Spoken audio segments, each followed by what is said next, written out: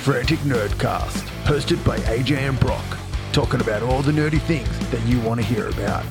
Let's get into it. What's up, nerds? Welcome back to Frantic Nerdcast, episode number 6. G'day.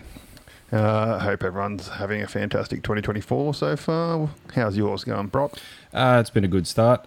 Easing back into work, getting the final little bits and touches of the renos done. So now for another long weekend to hopefully do a little bit of relaxing, which would be nice. Yes, we got a long weekend here in Australia this week, so we only got a 4-day work week, which is fantastic. And I went away for the weekend, so I've got a 3-day week this week, which is marvelous. Look at you guys, look at you. Anything of the nerdy nature been happening for you? I'll have to say, since starting this podcast, I've been hooking back into the comics. That's probably the biggest thing. Hooking back into the comics and writing a big old list of some of the more recent animes that have been coming out. Yep. Haven't started to get into them too much, but the list keeps growing, which means I'm going to have to start getting into it. Yes. I do have a plan of getting back into watching a shitload more anime. We're talking about Supernatural last episode. Yes. I was just started back watching that again, and I am up to season 10.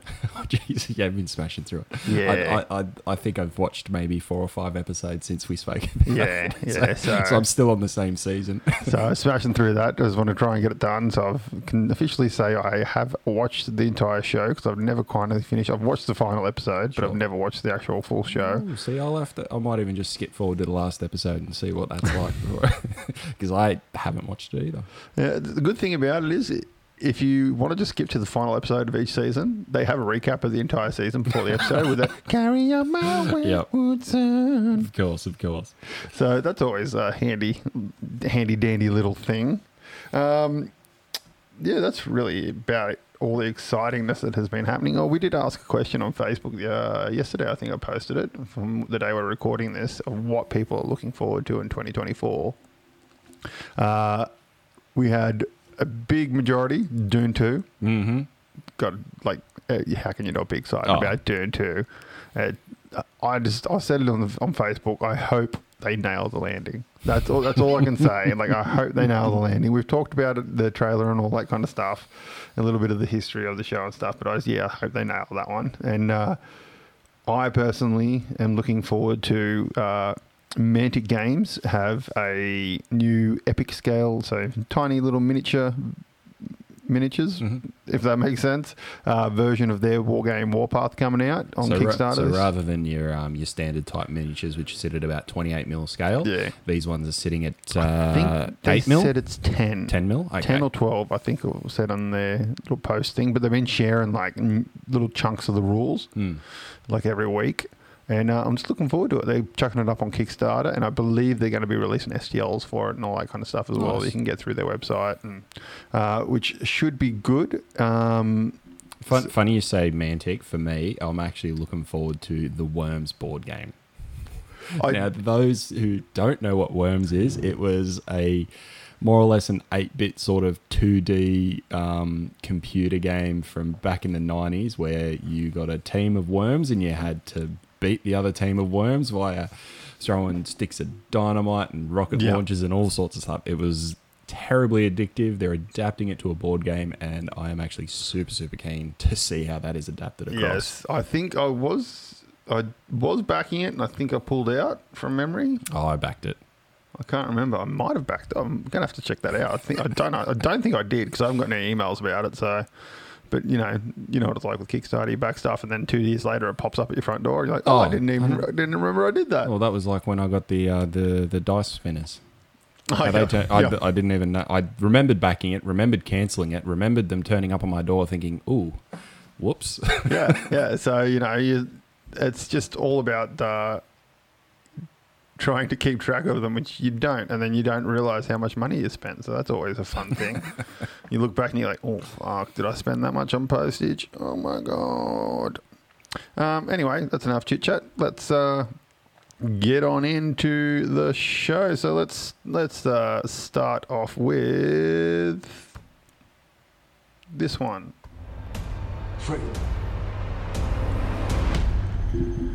Alrighty, some trailers. We've got a couple of trailers to talk about. Let's start off from the top of our little list here. Abigail. This looks cool.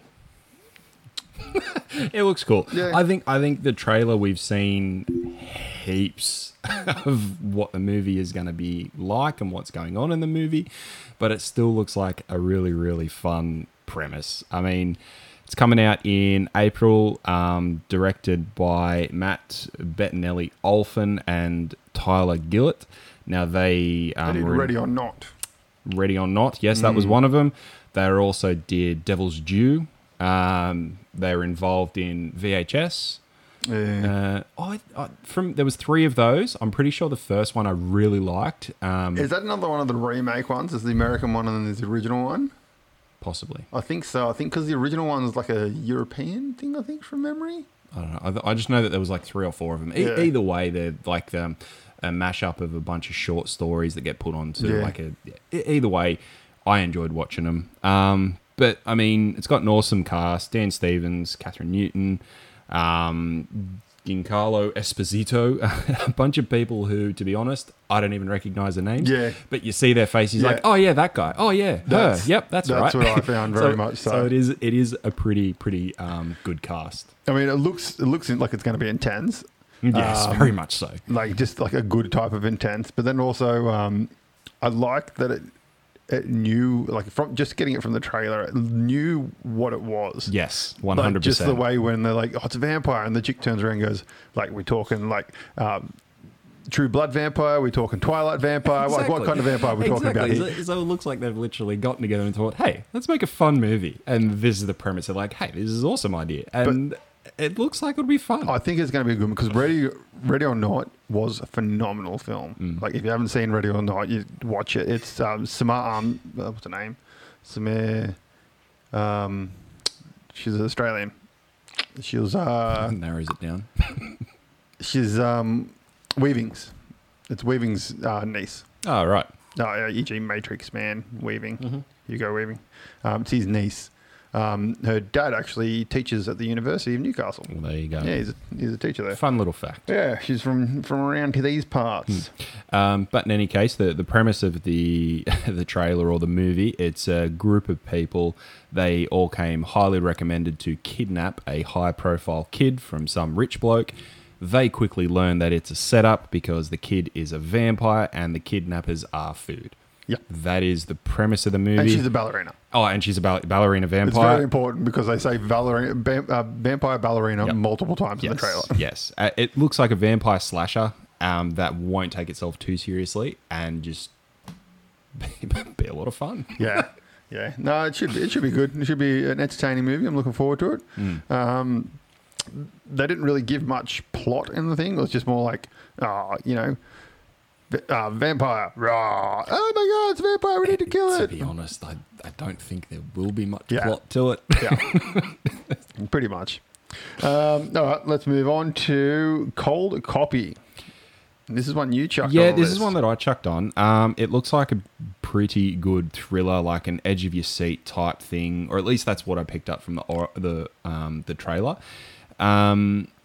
It looked like the trailer set a scene of what the movie will be, but I feel they haven't given too much away. So there's nothing in it. Exactly. So it gives an aura of what they're trying to do. But in any case, written and directed by Roxane Hellberg.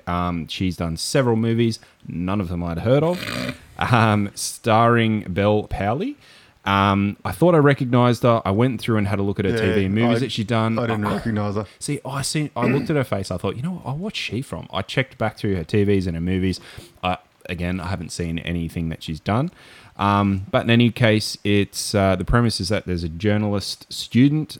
She appears to have stumbled across some form of great story, what she thinks will be a great story. And it'll take on a journey through that story's focus. Essentially, she from the trailer comes kind across of a kid. It puts her across as like she's failing this course and she needs to get this great story to sort of win, stay in the course kind of thing. And it kind of gives that aura of to get the story, you have to go and sort of almost guide the story type very thing. Nightcrawler. Yeah, like that. So you've got to sort of put yourself in a position where you can guide the story along, and she doesn't want to do that. And then she comes across a high-profile kid who I think they said the mother was had the death with strange circumstances, and she was a high profile person. Pretty much, they allude that the kid did it. Yeah, exactly. So it's got. I like a good thriller. It's got that aura to it, so it could be good. I found like it's going to be slow burn as fuck. Yes, it will be. Like just looking at that trailer, you can tell it's going to be a slow burn movie, and I feel just from the trailer, for me, it came across as it's going to be very artsy and kind of commentary-ish. Yeah, I'd agree with that, actually. It will have that artsy element to it. And I think the commentary style of movie, it's just going to turn me off. I feel like I'm going to get halfway through it and just be like, fuck off. The thing for me with it is I hope that they don't do what a lot of the like thrillers nowadays are doing, where they'll sort of have you on a story, but they'll put a twist every 3 minutes. So it's like, here's a twist, here's a twist, here's a twist. So you it just doesn't actually get you onto the edge of your seat because, well, what's the point? Something else is going to happen. We can all blame Captain Shittalon for that. Emron Shittalon. So as long as they keep it reasonable through that and actually sort of take you along a journey of having sort of a plot point that keeps you on the edge of your seat and teasing with elements of it, I think it'd be good. But look, I think it'd be interesting to watch. I'll watch it, but I don't think it's going to be my cup of tea. I think it's just going to be a bit too for me. I don't like agendas being pushed at me in movies. I just want to sit down and fucking enjoy myself. That's fair. We'll see.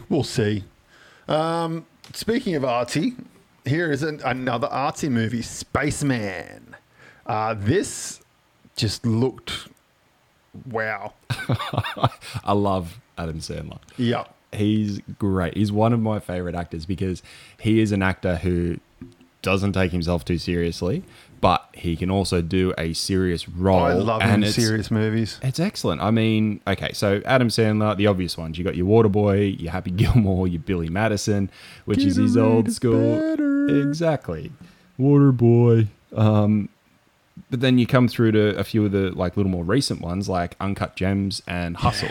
Uncut Gems was great. Hustle, I liked it, but I didn't like it at the same time. I preferred Hustle over Uncut Gems. Now, the only reason I say that is because I found that Uncut Gems went to 130% in your face and stayed there. Yeah. It didn't have any ebbs and flows. It was just there the whole movie. I can see that. But the ending of that movie was incredible. The way that they built it up, and because it was still keeping you at that 130% the whole time, when they did that, it took it to like 200. And you're like, holy shit! Like they still managed to get that like shock out of the ending.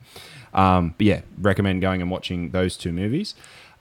This movie looks like it's definitely more on the serious element of it. Yeah. Really, I think it's going to be, as you said, like artsy in the way that it's put together. It looks like it's going to have some awesome visuals through it. Oh, dude, the trailer just looks fucking phenomenal. Incredible. And I think it's going to be a very heavily emotionally charged movie with all of those sci-fi pulls. I mean, it's a guy in space, so obviously you got the sci-fi, but it's going to have talking to a giant spider. Exactly. Who may or may not be in his mind. And I loved the way that they toyed with that. And I think that I'm really looking forward to see how they do that in the movie, because I reckon through the movie they're literally going to toy with that the entire time. So you're going to be sitting there going, oh, right, it is a real monster. And then something will happen like, oh, no, it's not a real monster. And it's just going to go back and forwards that whole movie. And I hope they do it well. It looks really, really cool. It looks phenomenal. I'm really looking forward. I've actually liked a lot of Adam Sandler's recent Netflix stuff, like the one with him and Jennifer, old love from Friends. Jennifer where they do the married couple where they go away and it's like the murder mysteries. They were fun. They're just stupid. Like they instantly know exactly what they are, and they're just watching them switch your brain off. And you're like, this is fucking stupid, but I'll enjoy the shit out of it. Exactly, they were some good movies. But yeah, no, it's been fun.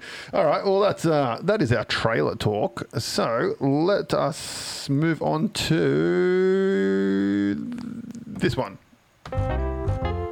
TV shows. Some TV shows. So, first little bit of TV show. This is actually TV show / movie show. I was going to mention it at the top of the head, but I forgot, and I knew I had to talk about something, but I couldn't remember what it was. So we're going to talk about it now, and that is that the Netflix Marvel series, so Daredevil, Luke Cage, are officially canon.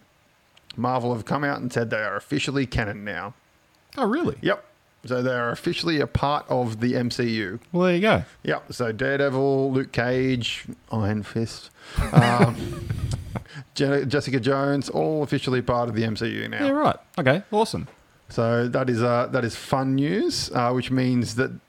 I mean, I kind of made the assumption, anyways. But yeah, that may be why they redid they're reshooting Daredevil to kind of make it canon, because they might have been putting a little bit of Origin or something in there when they didn't really need to, because Origin was done in the Netflix series.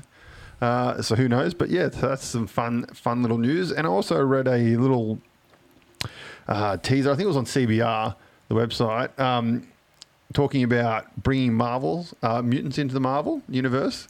And I really liked this idea of not introducing the X-Men for the first Marvels. Sure. But making a Brotherhood of Mutants movie as the first Mutants movie. Yeah, right. So that way you meet all the baddies and stuff, and that obviously will lead into the heroes, because you'll meet the heroes in them. But focusing on the villains, because the villains are such a big part of the X-Men. Yeah, definitely. Like your Magnetos, Blobs, Toads, all that kind of stuff. And if you do that, this is what this article is talking about. If you do that, then the baddies get more humanized, which is what Marvel has a fucking atrocious problem with, of making their villains one-sided, just forgettables. So they reckon doing that, and then that's also a good way to introduce Rogue. Because Rogue is, she's a baddie in some, she's goodie in some, all that kind of stuff. So yeah, I read that and I was like, that's a pretty good. I like that. I like the way that it does have that focus, because I mean, pretty much every Marvel movie they've done has been the focus on whoever the hero is. Yeah, that's it. So Wolverine usually. Yeah, I mean, I like it. Let's do it. I think it's great. Yeah, look, me and you, we'll pitch it to Marvel. And we'll be producers on it. It'll be fucking sweet. I highly recommend not watching that movie, guys. That's right. We all know Marvel listen to this podcast. So. Exactly. Kevin, we're talking directly to you, Kevin Feige. Fucking just do it, bro. Okay, so back to TV shows. So this one is from a fan of the show, Cooper Lewis. He wants us to talk about troll hunters. Right. So how do you want to do this? Because we can talk about troll hunters, or we can talk about the series as a whole, kind of. Or I've put a little spiel down, so we'll talk about that, and you just interrupt me whenever you want to. Sounds good. So pretty much, for those of you who haven't watched Troll Hunters, Hunters is on Netflix. We'll chuck that out straight away. Watch it. If you don't want to be spoiled for what happens, I'm not going to put many spoilers in here, but just a heads up. I probably accidentally will, and I don't care. This show is fucking incredible. Okay, so essentially Troll Hunters, it's called Troll Hunters Tales of Arcadia. Yep. It's a CGI animated show by Guillermo del Toro, which we all know from his movies such as Hellboy, Way of the Water, all that kind of stuff. He did it with a chap named Daniel Kraus. And they both collaborated on The Shape of Water together as well, apparently. So one thing I had a bit of a backstory there is Guillermo and Daniel Kraus, they actually wrote a novel for this, which then they adapted to TV, because I understand that Daniel's more of a writer. He's a writer, yeah. And then, he's a book writer. And then Guillermo does the adaptions. Yeah, so the basic plot of the show follows the main character, Jim, which he finds a magic amulet, which makes him the new troll hunter, the protector of trollkind who live under Arcadia, which has a crystal that gives life to the trolls, essentially. That's a very biggest jumble of what actually happens, but that's pretty much it. He's essentially the first ever human troll hunter. They've always been trolls. So most of the trolls hate him because he's human.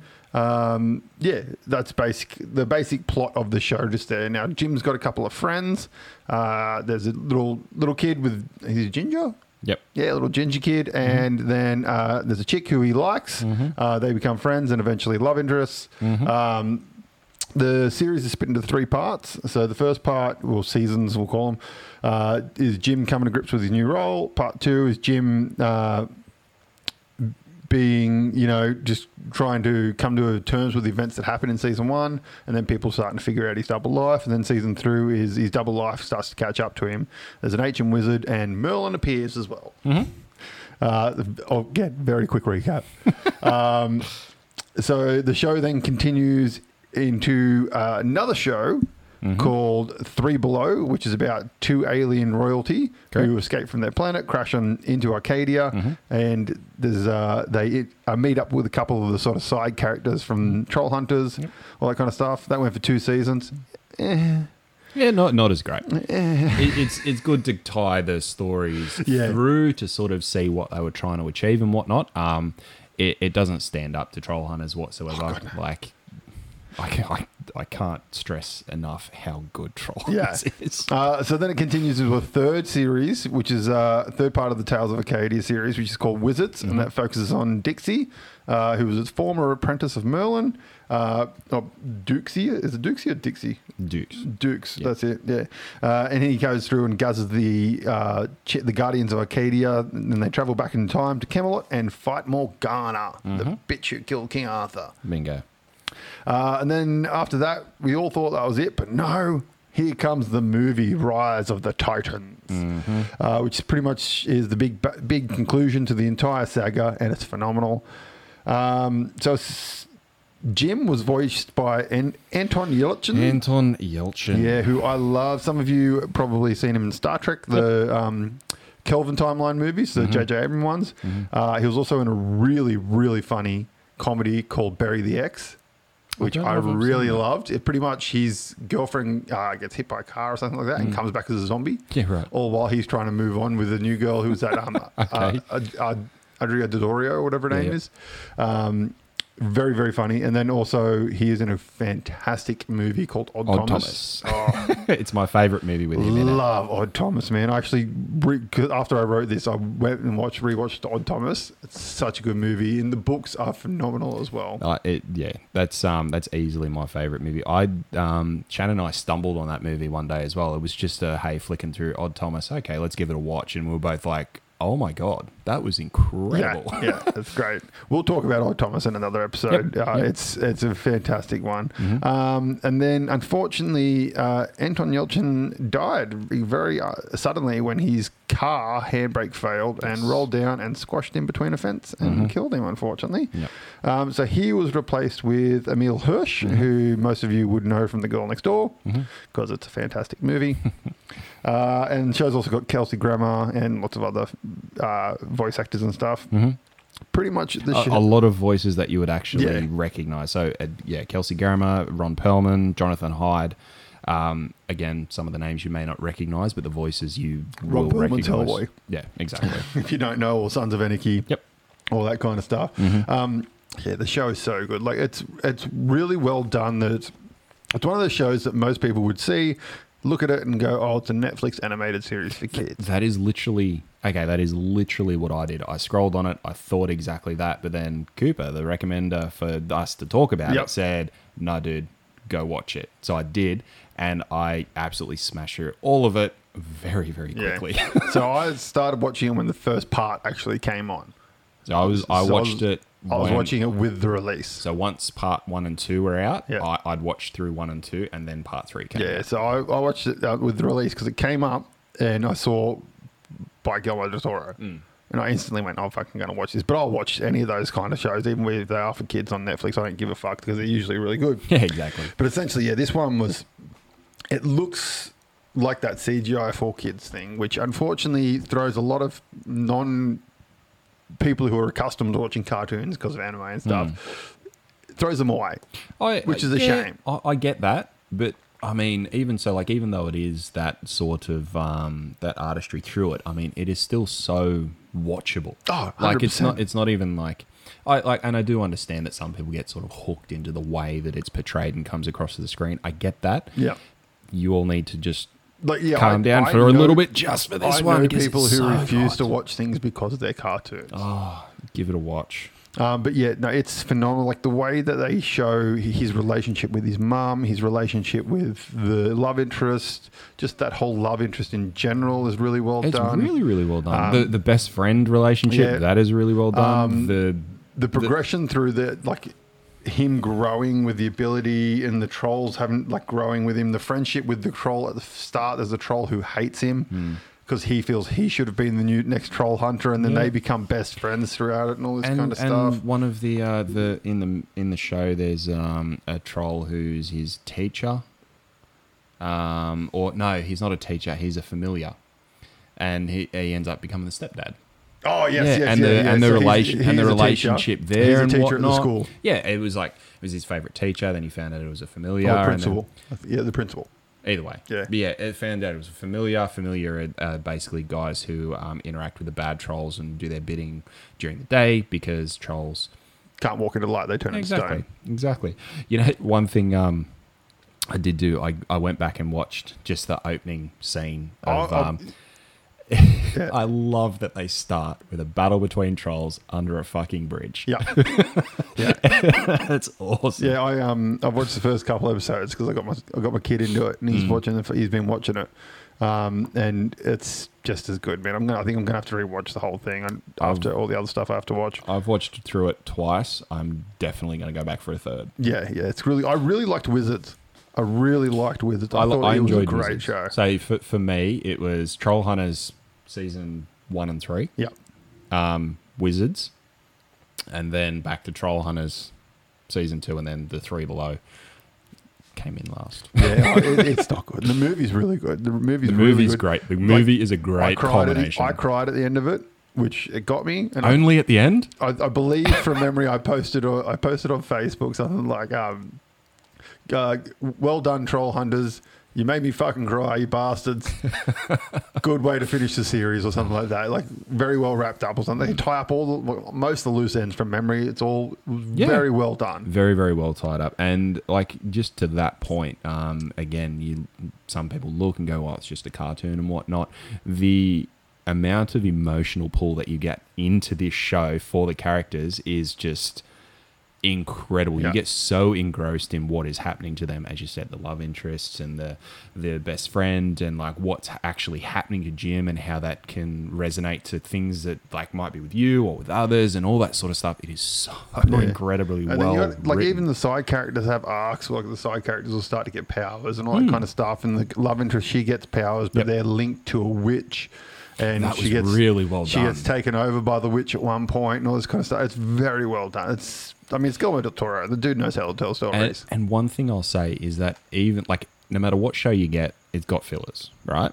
This show has fillers that still progress the characters. Like it will be, as you just said, a complete arc, which is a filler for one of the other guys who's completely irrelevant at the time.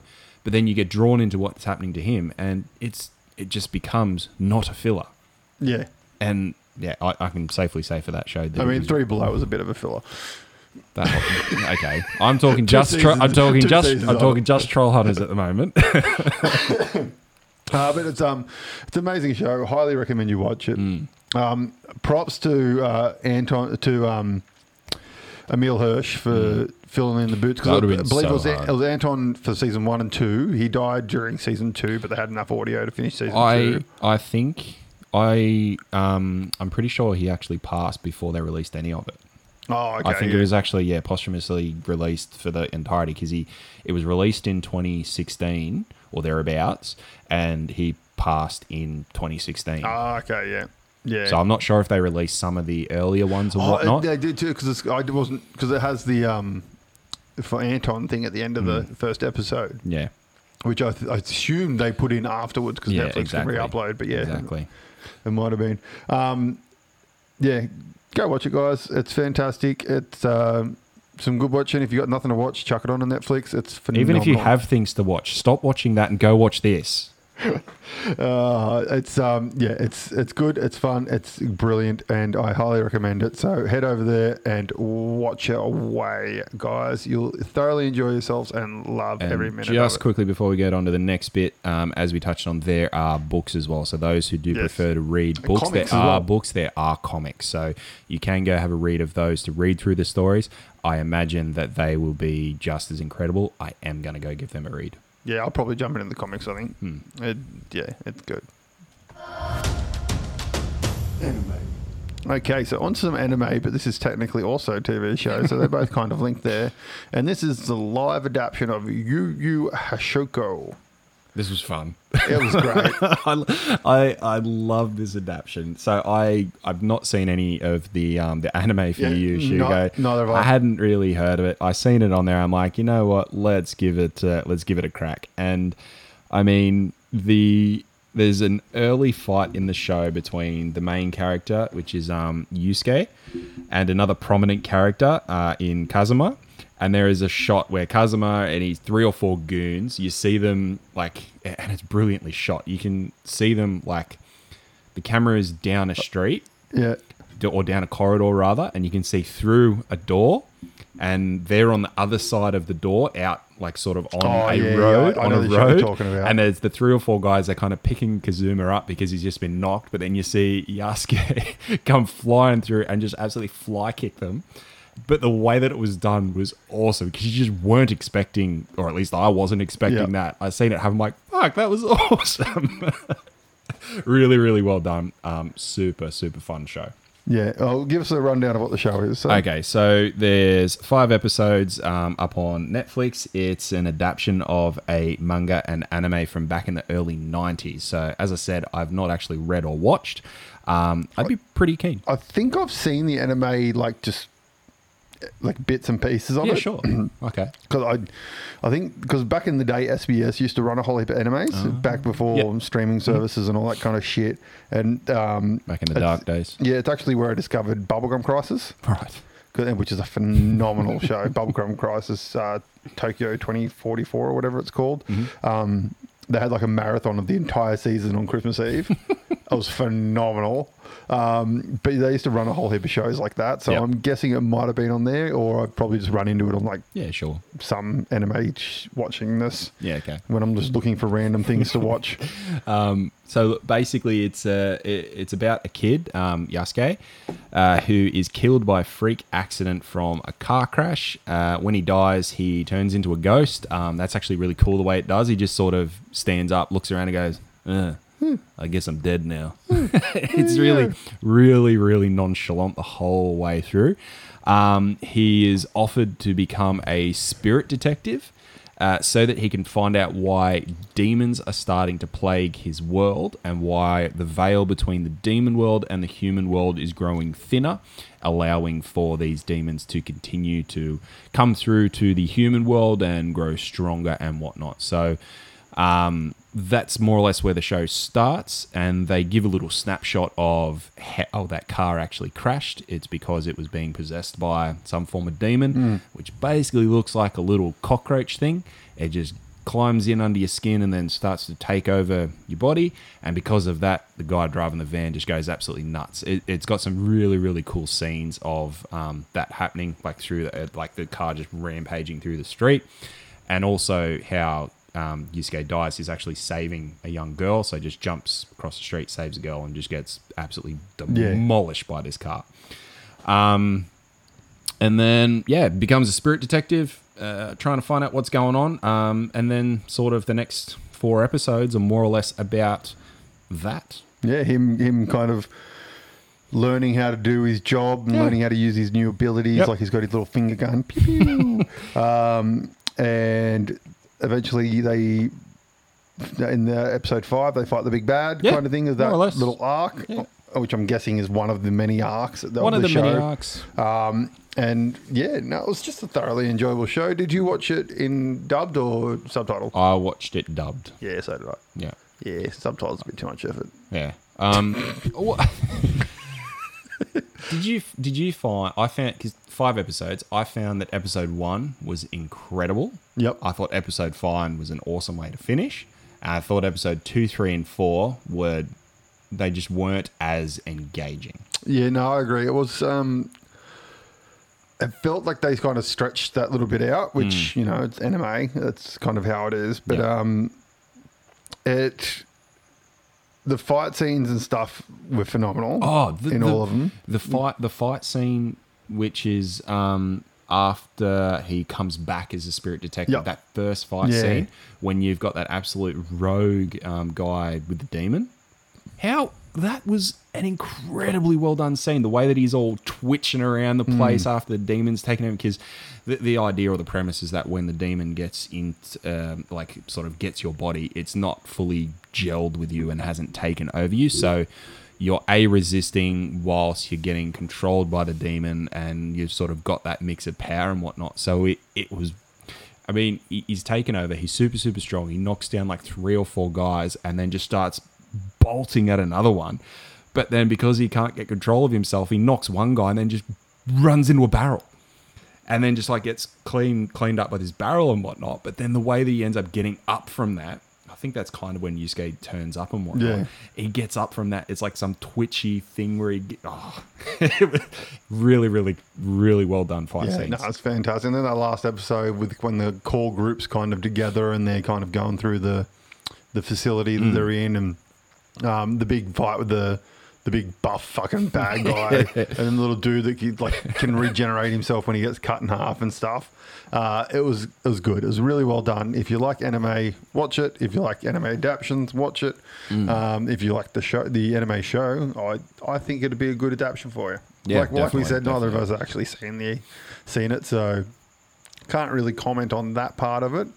But it's got some really, really awesome action scenes in it. Some of the better ones I've seen in recent times. I found just really, really, really well done. Give it a go, guys. Highly recommend it. It's fantastic. All right, well, let us jump on to the next thing. Some comic talk. So, if you were listening last episode, did we do this? Yep, last episode. Last episode. Me and Brock set a challenge for each other to read a comic and then talk about what we thought of said comics that we talked about. So, let's start with you, Brock. I suggested for you Return to Wonderland by Xenoscope. Yep, Return to Wonderland. So, I thought this was an awesome adaptation of the Alice story. It's the artistry in the panels are really, really sweet. Like it's a cool visual comic to go through and look through.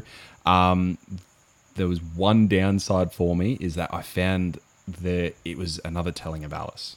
Yeah, it's probably my favorite telling of Alice, but it was another telling of Alice. Now, the way that it was retold is far more grisly. Oh yeah, far more. To put grisly. it in perspective, I kind of touched on like Wonderland is very fucked up kind of thing, but pretty much Callie, who's the main character, when she arrives in Wonderland, essentially the Mad Hatter captures her in the twins' house and then tries to rape her. Yes, and like sets the tone. So when I started reading that, I'm like. I honestly started to get like a sick feeling in my gut. I'm like, oh God, is this going to be like... But then straight away turns and she fucks him up. I'm like, oh, okay, I'm back on board. and if that was setting the tone for like how it's not just, there's these fucking sadistic people in the comics just taking advantage and whatnot, and for it to actually be more so about Alice sorting shit out within there, I thought that was really, really awesome. But my favorite part or concept of the comic is what Wonderland is. Yes. Compared to the other show, the other tellings of it, it's like Wonderland is this magical place where Alice falls down the rabbit hole to go to. Whereas in this, it was more or less about a dark place that needs to be, you need to sacrifice children to keep the dark place at bay from the real world. And I thought that was awesome. And the way that it is put at bay at the end, so as you said, Callie, the main character, she's gone through everything in this place. She's been absolutely tormented. As you said, the Mad Hatter being an absolute fuck. She's also seen all this stuff happen with the Cheshire Cat, who is actually some gigantic lion beast type thing who is just fucking people up as well. And then... imagine Cat Bus from Totoro, but fucking on steroids. A lot of steroids. And, just to see those adaptions and whatnot and how she comes out the back end of it. But then having the play of what's happening in the real world at this as the same time as while she's missing. So basically, and that's what I liked, how it sort of bridged. It didn't bridge between the two, but it's shown what's happening in the real world, what's happening in Wonderland, and how the intent is that it's kind of linked between the two. Yep. In that, unless someone is within Wonderland controlling all the bad shit, or has been sacrificed to control the bad shit leaks into the real world. So what you see in the real world is the Alice's dad. He is cheating on his wife. The son finds out or sees or something like that. So the son goes fucking rogue and kills. It's Callie's dad. Yeah, Callie's dad. Sorry. So Alice killed herself at the Sorry. start. So no, she didn't. She committed suicide at the start. At the start, no, she's in the. She tries to. Oh, she tries to. That's right, so so sorry. Context is Alice is Callie's mum. Alice tries to commit suicide at the start, and then basically goes into a vegetative state for the whole comic, and then right at the end, I think she succeeds. So she hangs herself. Yeah. And again, just talking about more macabre shit, which is in the comic and very brutal. So yeah, Alice does that towards the end. It again but this is after Callie's actually back out of Wonderland, and the idea is that Callie sees, oh shit, this is the bad shit that can happen, and then has a chat with Granddad. Yep. Who tells Granddad Little. Yep. Who tells everything that's going on. This is why we need to sacrifice someone to Wonderland. And the reason that Alice was in the vegetative state was because she was in Wonderland still. That's why she didn't seem all there, because she was actually in Wonderland. She was the one who was like trying to protect the veil, so to speak. And yeah, the kid, as I said, he kills the dad's mistress. The brother kills dad's mistress. And then at the end, he pretty brutally murders his dad as well. Yep. And then Callie comes along and goes, maybe Granddad was right. And she pushes him into Wonderland. That's it. And I thought that the concept around that was fucking incredible. Like, it was really... So start off with, yes, it's another telling of Alice, or the story of Alice in Wonderland, but it is an incredible telling of it. Yes. So you now have the joy of reading the next two trade backs of that.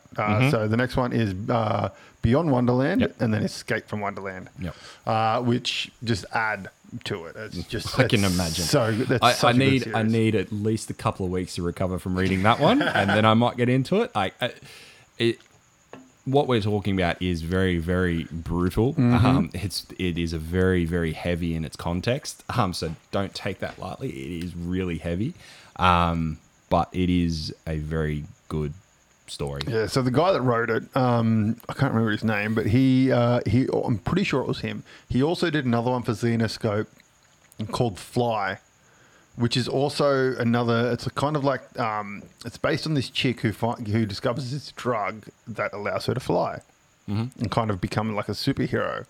But then she gets addicted to the drug, and like it's based on his mum, I think, who got like super addicted to drugs and all that kind of stuff. And it's like he's sort of telling of that sort of story, but more in a relatable comic book kind of way. Okay. And so he's got a great way of sort of talking about real world things in the visual medium of comic books and superheroes and all that kind of stuff. So that's it's just a fantastic book, man. I still remember I found it and I was like, oh yeah, I like Wonderland, and the art's gorgeous. And I was like, all right, sweet. It is some really, really good art. So yeah, I read it. I was like, fuck, this is amazing. And I think when I found it, Beyond Wonderland had just come out, the trade back for that, because they're 6-issue trade backs. And I think they're like halfway through Escape from Wonderland. Sure. So I was like, fuck yeah, read through that, smashed through that. Now it's continued on to an ongoing series. I think they're up to like issue 50 or something like that of the ongoing series called Wonderland. Then there's also... Sort of like Tales Within or something. No, it's like it's a continuation of Callie. Yeah, okay. Spoiler. I kind of figured that it would be based heavily around her with how prominent she was in the first one. And then there's based around the same time as the main trilogy, there are the Tales of Wonderland series, which is kind of like one-offs of like the Red Queen, Mad Hatter, just all the main characters that kind of tell you how they got to be where they are, kind of thing. And then there's a spin-off called The Four Queens, which focuses on obviously the Four Queens of Wonderland. Then there's another one called Down the Rabbit Hole, which tells the story of when Alice first went to Wonderland, how she got there. Then there's a whole heap of them. I think there's about 30 different sort of lots of different things, like just one-offs or 6 issues, little arcs kind of thing. Zenescope are really good at smashing stuff out. But yeah, well, look, if the content is the same as the first one, it's going to take me a little bit to get through because, as I said, I need a little palate cleanser after that one. Yep. It was good fun. All right, so what did you give me? I gave you Injustice Year 1. Okay, so I thought you said Year 0, so I read Year 0, and then read Year 1 after you told me, no, I said Year 1. So, Year 0... I'll talk about that, and then I'll talk about Year 1 because I read both of them. They don't really lead into each other. Have you read Year 0? I actually haven't. So essentially, Year 0, it kind of leads into it just via the fact of the Joker. So essentially, Year 0, Joker's had enough of being treated like a piece of shit and like no one taking him serious, and he eventually finds the Chaos Ring. Is it a single issue or is it a trade back? It's trade back, but it was only it was a fair few issues, I think. But essentially, it's the opposite of Dr. Fate. Okay. Kind of like his fate. This is like chaos. Sure. And the Justice Society back in the day during the war, they Hawkman and Hawkgirl found it in a cave, and Hawkman got it on him, and they went out and they ended up in a battlefield during World War II and started belting the living shit out of it. Like Hawkgirl beating the living shit out of him. They eventually got the ring off. It went into the hands of the Nazis, etc., etc., etc. And eventually the Justice Society found it, and Aquaman took it and hid it under the ocean. Okay.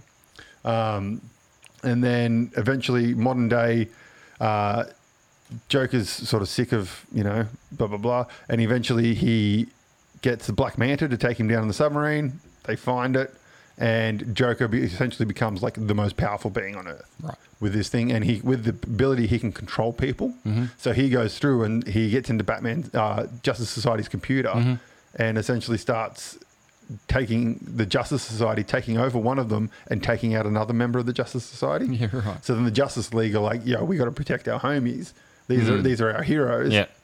And there's a great scene where they're having a party in the Justice League Tower, and Batman and the Dark Claw, I think his name. What's his name? Prowler or something.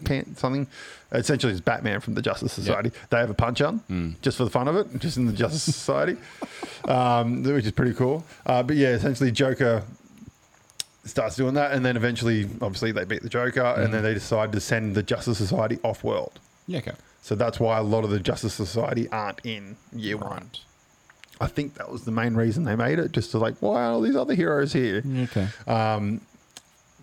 So they send them off, and it has a great one-liner which comes back in Year 1 where Harley Quinn and the Joker and Black Manta's submarine, and Harley Quinn's like, I want a submarine. Why can't we have a submarine?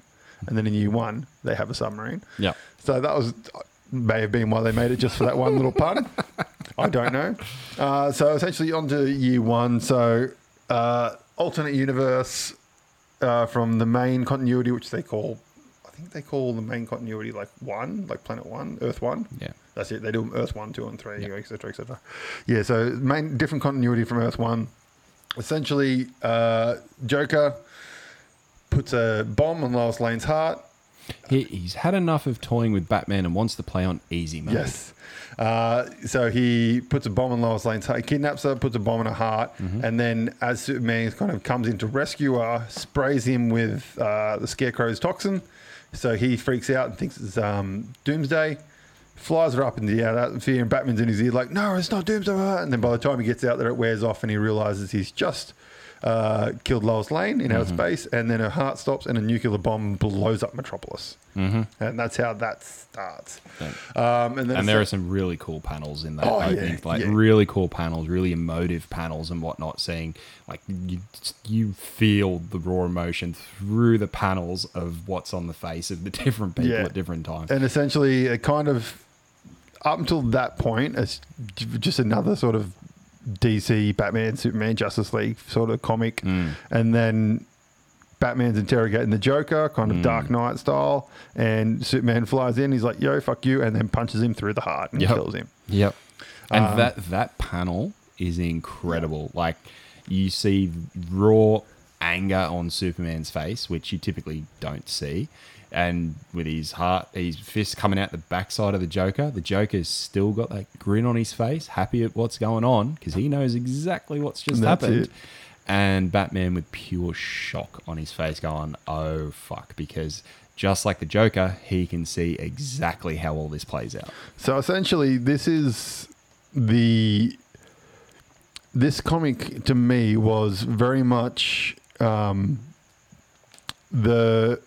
sort of untold story of Batman's belief in what Superman is. Where one little thing changes him from being the Earth's protector to the Earth's dictator. That's exactly what it is. And that's pretty much what it is. And I personally, I didn't even find him the best part of it. I found Wonder Woman the best part of it. It's really cool to see her, the way that her character ties in with Superman and how quickly she does it too. Yeah, because it's her instincts. Her instinct is war. Yeah. Because that's like her heritage, all that kind of stuff, the gods, blah, blah, blah. And like just watching her, like if he doesn't have the guts to do it, I'll do it for him so that he doesn't have to do it. Yeah. And like she just starts beating the shit out of people. She's got that mentality, which is funny you say that, because she's got the same mentality of Batman where he still needs to be the symbol, but because that's what Batman's always said, like Superman is that symbol of what he needs to be, is that the everything that is good, so to speak.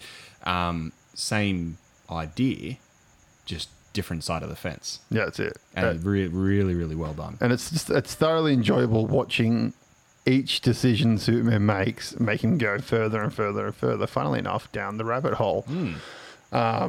And I thoroughly enjoyed that part of it. I have, about halfway through reading it, I did realise I've watched the cartoon of it. Oh, really? Yes. So I yes, knew, there is a cartoon of it. I knew all the stuff that was happening. Yep. It wasn't until it was the point where Superman punches Joker through the heart. I'm like, that looks familiar. I've seen this. But it's great watching that, and then watching just Batman be the best Batman he can be by he's doing what he's doing, and he's not going to let anyone change what he knows, because he knows he's studied all this. He knows he has all this stuff planned already before any of it actually happened, all that kind of stuff. And it's fantastic watching him do that. And then watching Damian be fucking little piece of shit Damian is in all the comics. Oh, the way that and then, sort of culminates. And I mean, we can press this, but it's been out for a long time. Yeah. Where Damian throws they tease it, where Damian throws his staff at Nightwing. Nightwing catches it, and then a little bit later, they're in the asylum fighting all the like Superman his side there, Batman his side of there. But more or less, they've gone into the asylum because Superman's had enough of them getting out. Yeah. So he's getting rid of them. It doesn't actually say where he's sending them, but you assume that it's that the nether region. I can't remember what it's actually called now, where he sends them via that portal. The something zone, negative Phantom Zone. That's it. So yes, I'm assuming that he sends them. I think so. Yeah. And ultimately, that's what Superman and his team's there for, and Batman's there to say, "Calm down, you can't do that." Yeah, and essentially, a little bit of a fight ensues, and Damian throws the stick at Nightwing, expecting Nightwing to catch it. He doesn't, hits him in the head and kills him. And at that point in time when Robin or Damian throws it as well, they're actually fighting on the same side. Like, they've got their own in-fighting, bickering, saying, like, maybe we should be with Superman. Yeah, Damian thinks that they should be with Superman, and everyone else is, like, on Batman's side. Exactly, but they're still fighting on Batman's side at the time when Damian throws the baton at his head. Yes. Drops him. No, I thoroughly enjoyed it. It's great. I mean, it is DC have a wonderful thing of most DC stories are pretty much very similar. Like, and this one was another good sort of what if situation, kind of like the Red Soviet Superman one and all that kind of stuff. It's always good. And I think,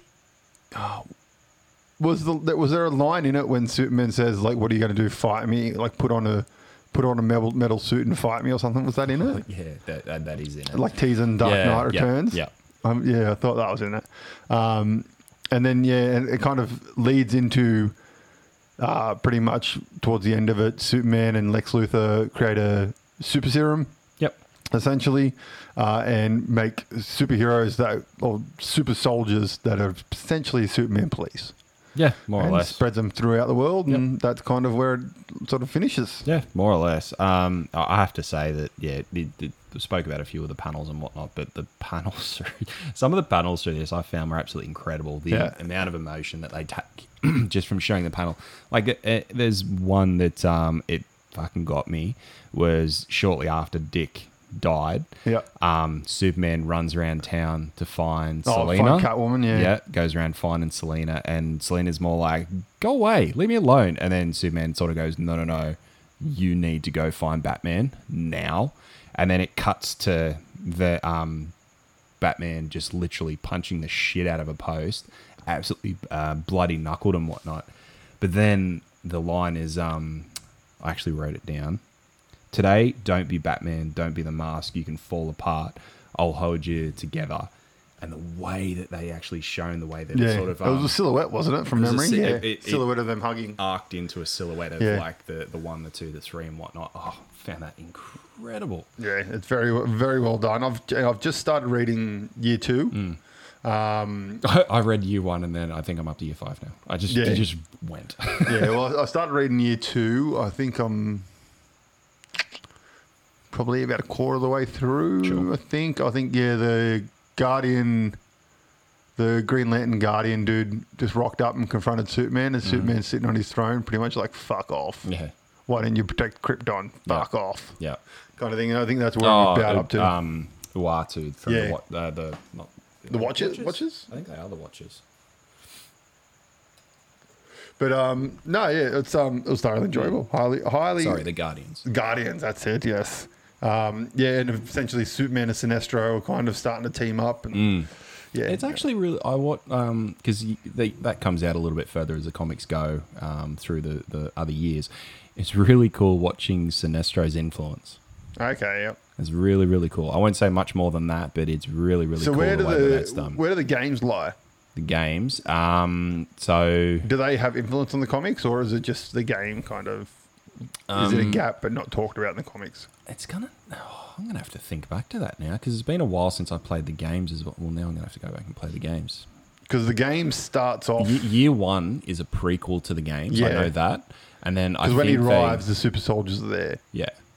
Because essentially, in the start of the game is Batman goes to fight the Joker. Joker goes to let a bomb off in Metropolis, and then all of a sudden they're in. Because I think the New Earth. Because I think the idea is that the games are a little bit different in that and I'm stretching a little bit because the comics came after the game. The comics came after the game, so I think the idea of the comics is that Year 1 was a prequel to the games. Yeah, and then they kind of just carried it on. They carried it on from there because I think successful. Exactly because I think in the games it's actually a world where Superman's actually already gotten control, so to speak. Yeah, and there's a rift between universes. And Batman gets pulled. Batman from our universe, so to speak, from our Earth, so to speak. They get pulled into that world of injustice. Yep. I think that's what happens, but I am very much stretching my memory for that. And then the premise goes that their world, Batman's already gone, so Batman's now been brought into it from another universe so that he can help out.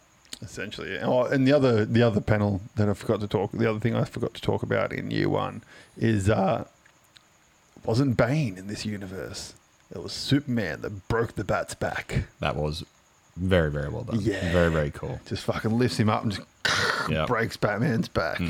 And I suppose that's where it gives those odes to some of those like climactic scenes, so to speak, from other ones where they draw it in but mix it up a little bit to sort of give that, that's where that happened, and that they did that very, very well. No, it was really, really well done. Thoroughly enjoyed it. Okay, so are we going to do recommendations again? Do you want to do comics? Do you want to do animes, TV shows? Yeah. It's something that I definitely think that we give a recommendation, do a recommendation, then the following episode maybe do another one. So I'm happy to do whatever you reckon, like whether it's a movie, an anime. Right, well, we don't have to pick the same thing. So I'm going to recommend an anime to you. Sure. And now, have you seen Neon Genesis Evangelion? No, I haven't. Oh, cool. Whoa, do I Which one to pick? Well, I highly recommend that you watch the Neon Genesis Evangelion movies. Sure. So essentially what happened was the original series aired. It was 26 episodes. And then it was 2 movies. The first movie was essentially the series smashed together in a movie, because anime, they like to do that. And then the second movie, which was called The End of Evangelion, was a continuation. Okay. And the guy that made it got death threats. Like, he had to have full-time security at his house, all that kind of, like, it was hardcore. Yeah, and right. I'm not sure whether it was studio involvement or something along those lines, but apparently it wasn't how he wanted to end the show. Yeah, okay. So time passed, and he said he was never going to do anything to do with Evangelion ever again, blah, blah, blah. But then he decided, okay, I'm going to make a move. We're going to redo it. And so he made pretty much most of the series again into a movie, and it's called Evangelion 1.0. It's got like some other name, like I can't remember. But then when it came out in English, it was Evangelion 1.11. Okay. So in Japan, it was 1.00, in English it's 1.11, and then the sequels were 2.22, 3.33, 4.44. Okay. So the first movie pretty much ends where the show kind of sort of finished, and then the second movie on is all brand new content. Okay. But as you're watching the movie, he changes the little things, like introduces a new character, a new pilot, Ava pilot, and all this kind of stuff, and like it's so much better. It is phenomenal. So like you watch. The only downside is in the fourth one especially, third and fourth one especially, they use a lot of that new CG anime style. Yep. Which it's good and it's bad at the same time. But we're not talking about that one. I'm not recommending that one. Only reason I brought that up is... I have no doubt that it'll be a recommendation in the future. Yes, but it's a lot. I'm going to recommend a show which was created by the creative team of Evangelion, Neon Genesis Evangelion, and it's called Razathon. Okay. So essentially, I don't know how much I can say without really giving it away. Let's leave it there, and we can do the debrief, so to speak, when... Yeah, so essentially I found this one. There used to be an anime magazine. I can't remember what it was called. I don't think it went for it went for like 10 issues or something like that. But you got like kind of like a demo CD, like back in the day when game wanted to give you demo CDs and stuff. It gave you like an anime DVD, okay, where it had like the first episode of like 3 animes. Sure. And this was one of the episodes on it. The first episode of this, and I watched it. It's like it's a giant mech kind of thing, but it's just like one of those ones where you watch it, and even after you watch the series, you kind of sit there and you go, what?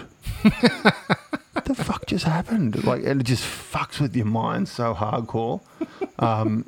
So my recommendation is for an anime called Razathon. Okay. And if you are playing at home, you want to watch some Razathon, some quality anime, get onto your favorite anime streaming service, and I'm sure you can find it, and enjoy away. So what is your recommendation for me, good sir? Well, it's one of those ones where I wasn't coming in with a recommendation, to be quite honest. But what I'll recommend is something that I went onto a little while ago. It's on Netflix, and I surprisingly enjoyed it. And that's Kengan Ashura. Have you seen it?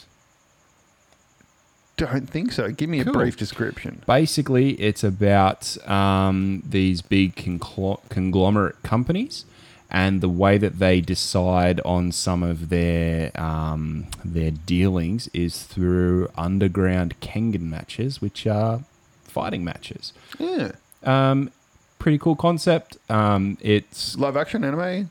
It's anime. Anime, yeah. So, yeah, it's anime. I think it's got 3 seasons at the moment. I enjoyed it.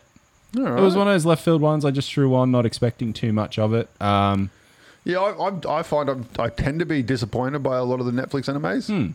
They're excuse me. They're sometimes you're like, oh, all right, the graphic looks good, semi good premise, and you watch and you're like, this is fucking shit. This is like the anime reject bin. What happened here? Yep. And look, it wouldn't surprise me if you come back and say that after watching this, but it is one of those ones where I was surprised by it, and I did enjoy it. I got through it a lot quicker than I expected to. Yep. Yeah, that's mine. Oh, sounds good to me, sir. We'll put that on the list. And again, if you want to play at home, you can watch along with both of these and tell us what you think on the Facebook page. You can head to our website and you can contact us there.